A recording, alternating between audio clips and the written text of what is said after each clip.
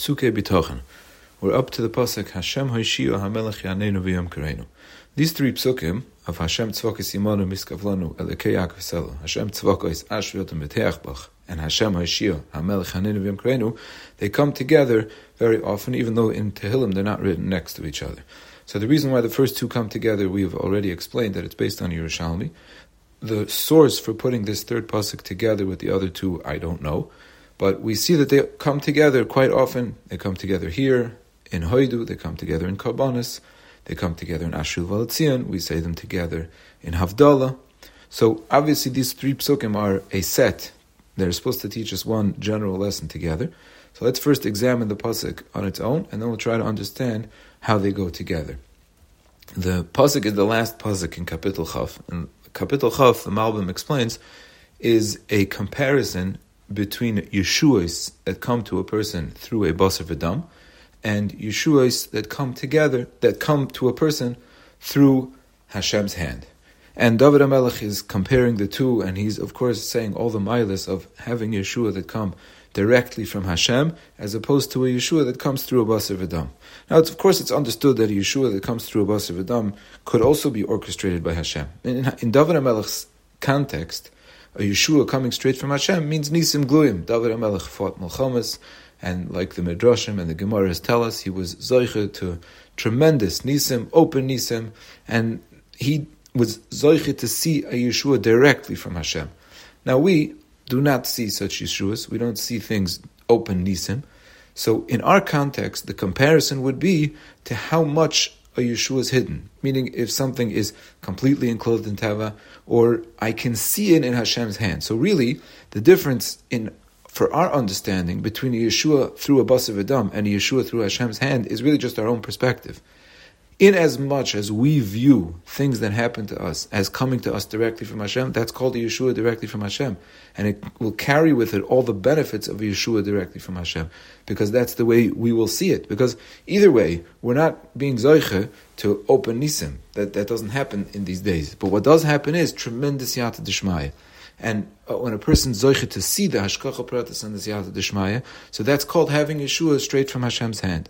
And the end of that kapitel is Hashem Hoshia, means David HaMelech is saying that he wants a Yeshua from Hashem as opposed to a Yeshua from basar v'dam. And like we've explained in the past, the name Hashem as opposed to the name Elokim represents Nisim as opposed to Teva.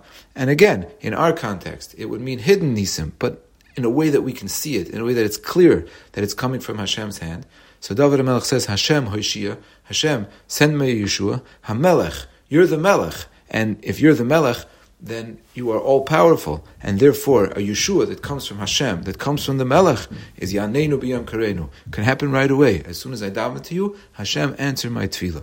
And that's David HaMelech's tefillah, that his tefillah should be answered right away, because his Yeshuas come directly from the hand of Hashem, not from anybody else, and you can't rely on anybody else, and the Yeshua from basar v'dam has all sorts of chesroinus.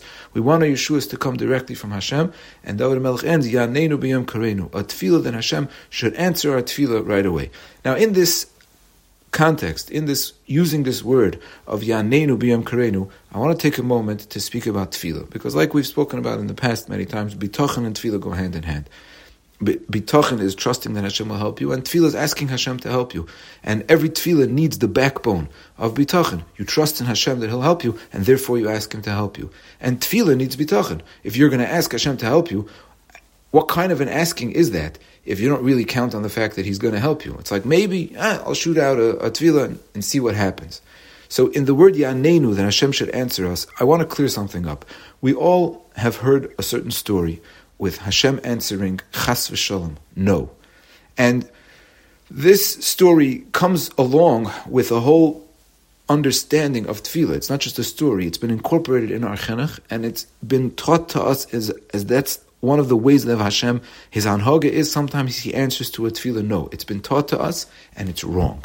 It's outright wrong. The story, the source of it is a story, and we could never ever learn from stories. And it was a quip. It was a line that was being said to someone who came aggressively with tinus. So the answer was a cute play on words, not entfert nicht, but entfert nicht. Okay, it was a cute line, but it doesn't have any makor in Chazal, and I believe that it's outright wrong. because we don't find anywhere in Chazal that Hashem doesn't answer our tefillas. Contrary, we find a Chazal that Reb Chaim Kanievsky Zichrono Livracha brings in his Sefer Orchos Yosher, that every tefillah is poil something. Every tefillah accomplishes something. So if every tefillah accomplishes something, how could you answer no to that? And besides that, I think grammatically it's pashut wrong. It doesn't make sense in psukim.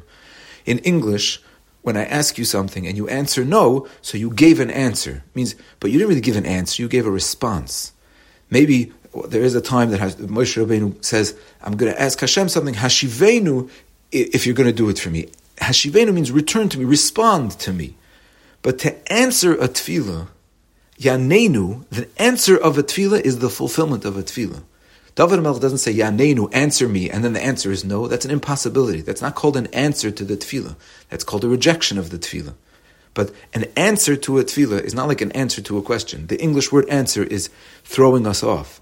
Yanenu. Yanenu means fulfill my tefillah. And David HaMelech asks, please fulfill my tefillah, because that's the expectation. When a person davens to Hashem, especially with a sense of bitachon, he trusts in Hashem. He trusts that Hashem will fulfill his tefillahs. He trusts that Hashem will fulfill his bitachon. The expectation is that tefillahs will be answered.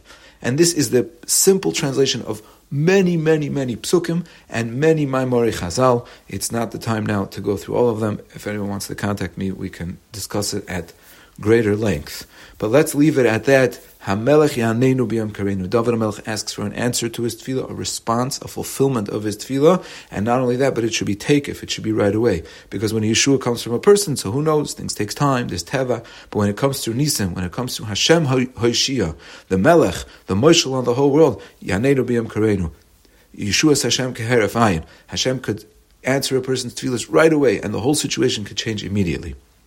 Now, just to wrap up how these three psukim work together, the first pasuk we learned is Hashem tzvakos imanu, that even though Hashem is tzvakos, even though He's so great, imanu, He's mashgiach anos b'hashgacha pratis, and we learned Elekei Yaakov Sela, Yaakov is the lower form of Klal Yisrael. That means I trust in Hashem that even though He's so great, and He has like the whole world to run, still He's mashgiach on me b'hashgacha pratis. The next pasuk starts that same way, that same concept with Hashem Tzavakos, but it plugs it directly into Bitochen. Meaning the first pasuk described Hashgacha Pratis. The second pasuk goes into Bitochen. Ashri Adam Beiteach Bach, praises the person who's Beiteach in you. If I'm praising Beiteach, then obviously I hold that that's a Maila. It means it's like my statement of Bitochen.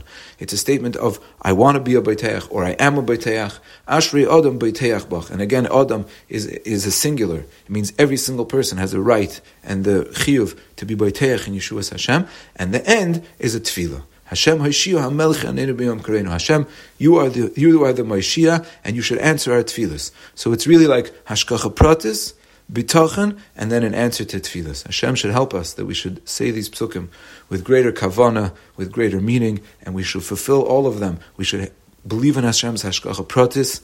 We should be the person that the pasuk describes, Ashri Adam B'Teach Bach, and Hashem should answer all of our tefillahs B'Yom Kareinu.